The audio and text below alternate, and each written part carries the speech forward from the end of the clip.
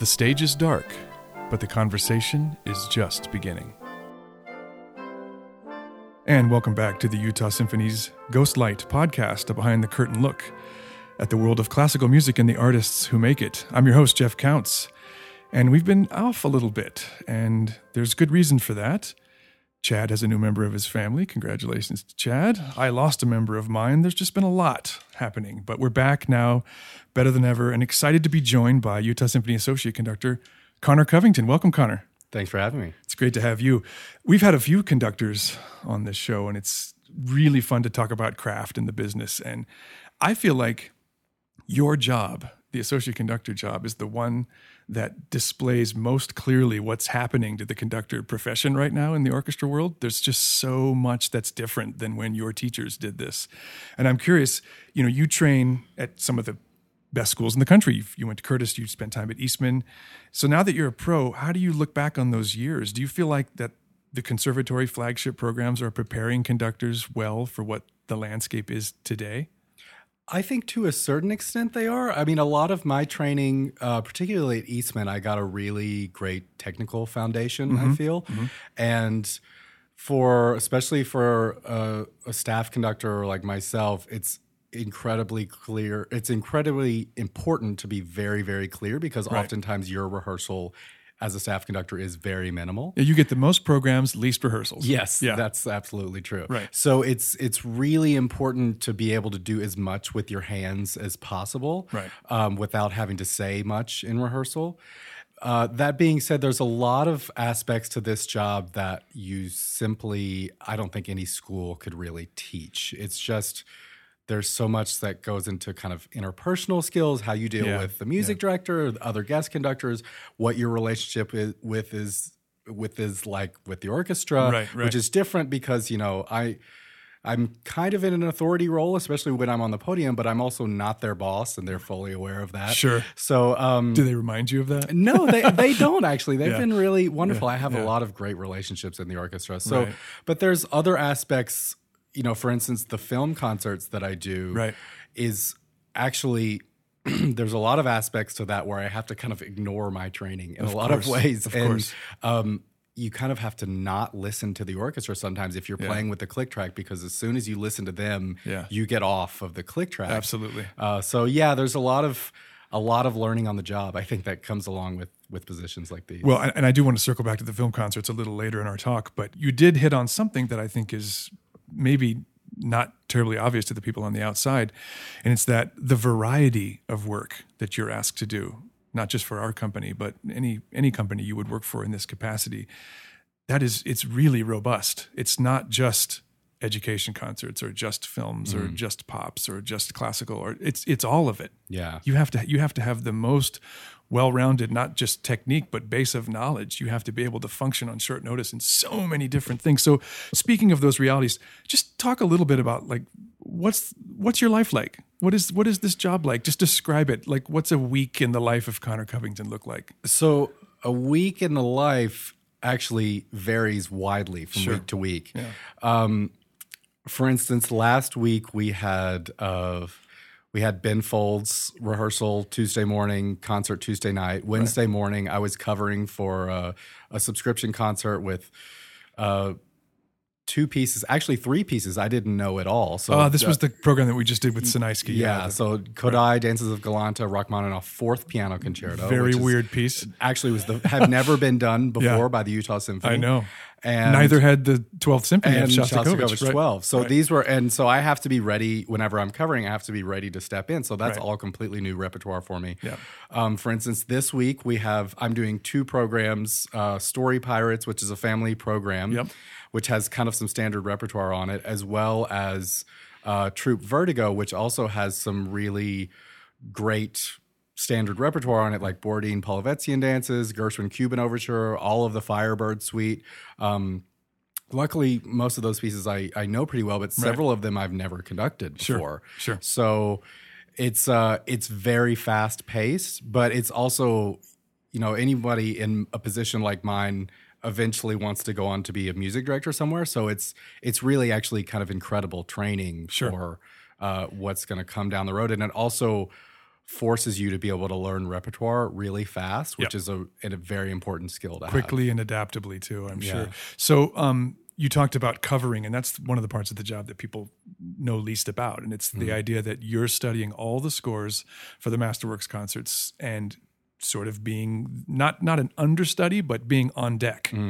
Because if something happens, conductor falls, conductor gets sick, you've got to jump in. Now, the business is littered with these jump-in moments. Have you had yours yet? I haven't. Oh, it's going to happen. Everyone's, most of the people they bring here are relatively young and healthy. So you haven't had your chance yet. Hasn't had my chance yet. One of the things I know that it takes a big part of any week in the life of Conner Covington is thinking about and executing education programs. And I know that's a really important part of most orchestras' profiles in this nation. So explain what goes into making effective program for schools, what your role is in that, what you've learned about what elements work for kids and what don't. I mean, just talk a little bit about that process. So often we kind of, and when I say we, I mean myself and Kylene Johnson, who's the symphony education manager, we kind of come up with a theme for what we want each concert to be. And then we select repertoire to kind of go along with that theme. And we select different excerpts, sometimes a whole movement, sometimes just a section of a movement. And then we write a script to go along with it. So actually it's a lot of work, but and a lot of my colleagues in other staff conductor capacities, they're kind of told this is what you're going to do. But here I'm given actually a tremendous amount of creative license. It's kind of a blank piece of paper, isn't it? Yeah. And so it's a lot of work, but it's also it's very rewarding because this program you're creating from scratch. And so for instance, our main education concerts this past season, we had two kind of full education concerts. The first was storytelling in music, and that was for kind of the younger audience. Right. And that had it had, I think, Flight to Neverland from Hook, and Firebird Suite, and Last Movement of Berlioz Symphony Fantastique, and all very kinds programmatic of music. Yeah, right. And then the program for the secondary kids, kind of late middle school and high schooler kids, was Shakespeare in music, and so we did Bernstein West Side Story Overture, some excerpts from Mendelssohn Midsummer Night's Dream, and Prokofiev Romeo and Juliet, and Tchaikovsky Romeo and Juliet. Yeah. So it's very rewarding to be able to do those kinds of programs because you kind of create them from scratch. And working with somebody like Kylene is very helpful for me because I'm obviously not trained in what's the best way to most effective learning tool for a fifth grader. I don't necessarily know that. So she's very helpful in the script process in, when I kind of write it originally, and she's like, I think you should phrase it this way. Right. Okay. To gear it towards this audience age. So you're getting that advice from her. But I'm curious from your experience, though. I mean, does humor work with the kids, or do you try to be more serious, or is it a mix? Or it's a mix, I think. For me, what's important, particularly for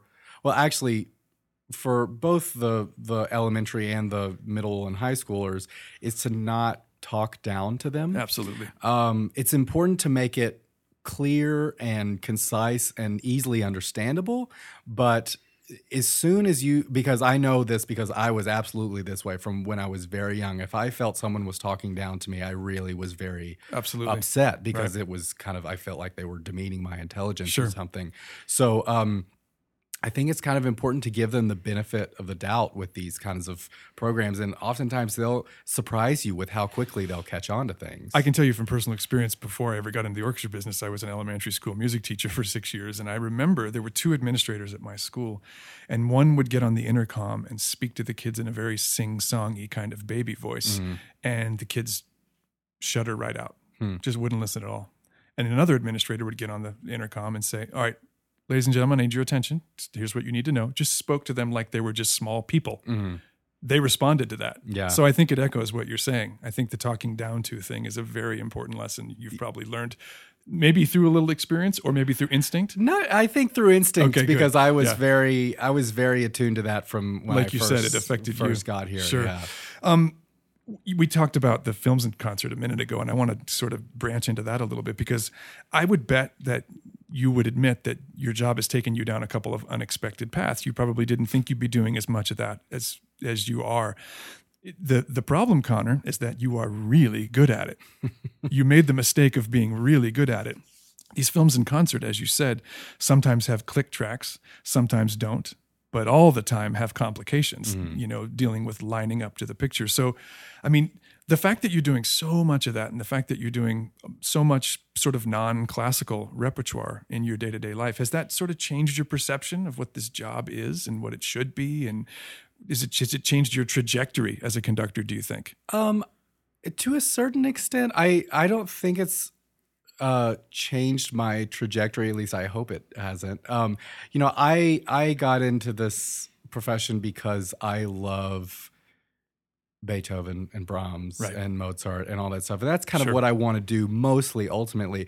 But, a lot of these, doing these films and concerts are really rewarding. I mean, for instance, doing Jurassic Park was an incredible experience. Sure. It's good music. And it's great music. Yeah. And for instance, we're doing Star Wars in a few weeks, and I'm beyond excited about that. I'm sure. So, it's a very different experience, but it can also be really rewarding in its own right. And it's also, for me, I look at it as they're kind of, most of the films are incredibly difficult to do. Right.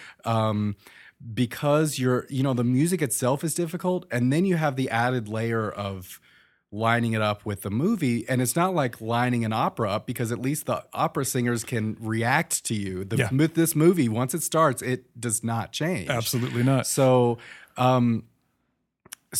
it's a very kind of different skill set, but in a lot of ways, because it's so difficult, it stretches my technique, and I feel like it's just making me a better conductor. See, overall. that's the thing that occurs to me, is that even if your next job doesn't have any of this kind of experience in it, you're getting battle tested right now.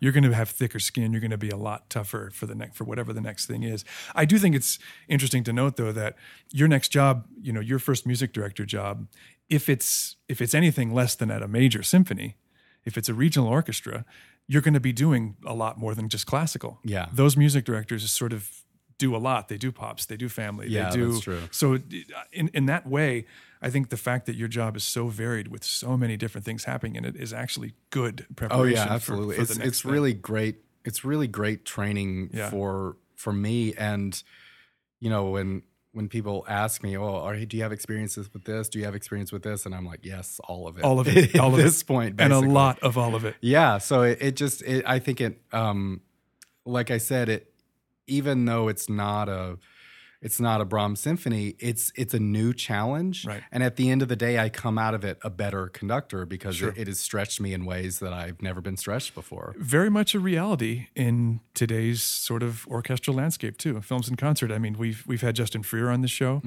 We did an interview with Justin Hurwitz, the composer of La La Land, on this show, because we did that in concert, if you recall, a couple summers ago.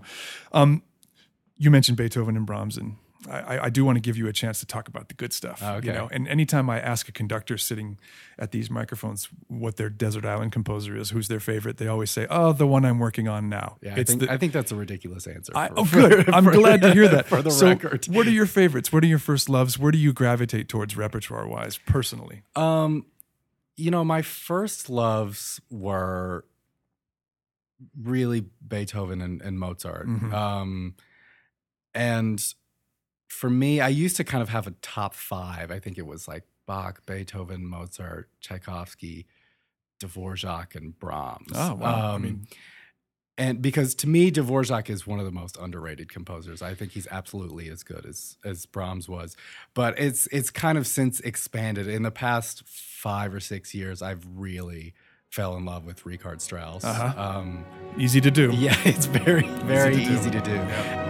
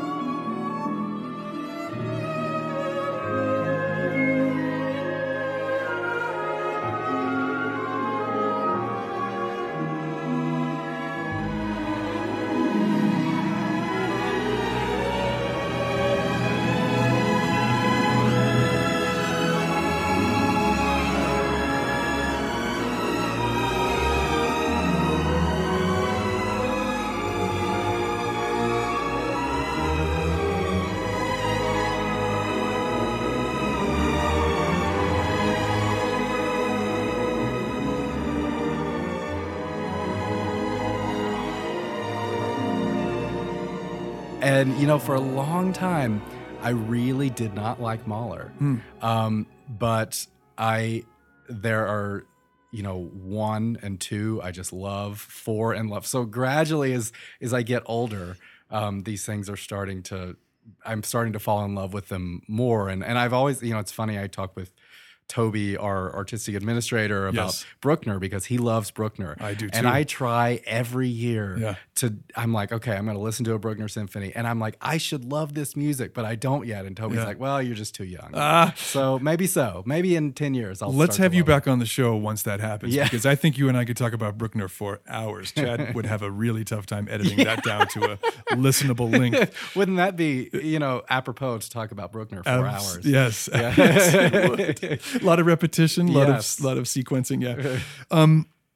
That's great. And so if Mahler is sort of one of your new passions, are there any others? Are there any composers that you're sort of like Bruckner trying to approach and trying to teach yourself to love? Not necessarily kind of teaching myself to love, but every now and then I'm kind of reminded of these composers that I think are like, for instance, Martineau. Yeah, I think he's just an unbelievable composer. And every now and then I'll hear a piece and I'm like, oh, right, that guy's amazing. Yeah, exactly. And so then I'll kind of go off on a Martineau tangent for a couple weeks or something like that. But yeah, there's so many great composers. And I'm also constantly trying to introduce myself to living composers and newer music as well, because there's so much out there, and there's a lot of really great stuff being written today, in my opinion. Well, it's important that you're establishing those relationships, not just for your own sort of edification, but for them, because composers, nothing works like having a conductor in their pocket. Yeah. Having a conductor that believes in their work and is willing to carry it out into the world on all of their guest appearances, that is huge, huge for composers. So I thank you on their behalf that you're paying attention to what they're doing. Before I let you go, Conner, because I know you've got a rehearsal this morning, I have to ask you the question we ask all of our guests because of our name. I want to know, Conner Covington, have you ever seen a ghost? And if so, give us some details. I have never seen a ghost, but I will tell you, I believe in ghosts. All right. And I think that anyone who says they're not real I think that's silly. Really? I think it's obvious that they're real. What makes you say that? I used to watch a show when I was a kid called Unsolved Mysteries. Sure. and it would scare me to death, but I constantly would watch it. Yeah. And just all those ghost stories when I was a kid, I'm like, there's got to be something to this. Yeah. And, every now and then you see kind of wind rustling or something weird happens in the house. And I try to just, take it in stride, because I think most ghosts are probably pretty nice. Yeah. Right. So, I just try to say, okay, well, I'm living in this house. We can live here together. Yeah. I have a roommate. I had no idea. Yeah. No, I love that. I love that notion that the world is full of ghosts, but that they're mostly very nice. It sounds to me like you're open to seeing one, and someday you probably will. Probably so. Well, Conner Covington, thank you so much for being a guest on the Ghostlight Podcast. Good luck with everything. Thanks for having me. The Ghostlight Podcast is produced and edited by Chad Call. Utah Symphony Utah Opera season sponsor is the George S. and Dolores Dore Eccles Foundation.